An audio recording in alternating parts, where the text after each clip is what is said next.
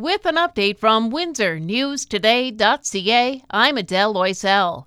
Ontario is updating employment laws so workers who work from home will get the same notice as others in mass terminations.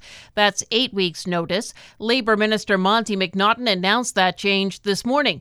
He also says the government proposes changes for precarious workers where employees would have to give them notice about their jobs like pay, work location, and hours before their first shift. Amherstburg Town Council will be asked tonight to suspend its COVID-19 vaccination policy. It brought that in September 2021 during the pandemic.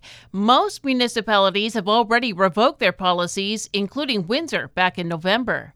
So far, a GoFundMe campaign set up to help a LaSalle family that lost everything in a fire last week has raised almost $10,000. That fire on River Avenue destroyed the home and everything in it, but the family that lives there got out with one of their dogs. Another dog died. You can find the link to that campaign up on our website. Windsor West MP Brian Massey is thrilled the CRTC is reviewing internet services in a bid to create more competition. It's looking at the rates competitors pay to access networks and imposing a 10% cut on some wholesale rates. Massey says that's not enough, but at least it acknowledges the CRTC made a mistake 2 years ago when it raised those rates and reduced competition. The public can comment on the review until April 24th. Canada's Superintendent of Financial Institutions has taken over control of Silicon Valley Bank's Canadian branch. The U.S. bank shut down in California, causing a run on its assets. The bank doesn't have any commercial or individual deposits in Canada, but the move will preserve its assets here. The Junos are tonight. Some awards have already been handed out. It held its opening night awards over the weekend. 16 artists pick up statuettes, including the Weeknd for Artist of the Year.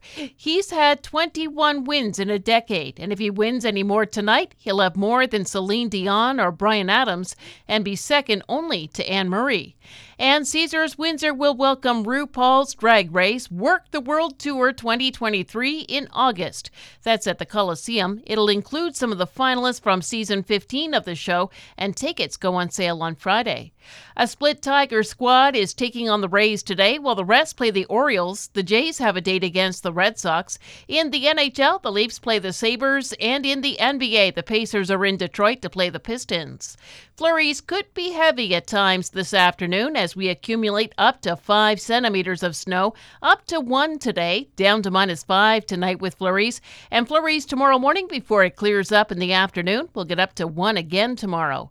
For more on these and other stories, go to WindsorNewsToday.ca.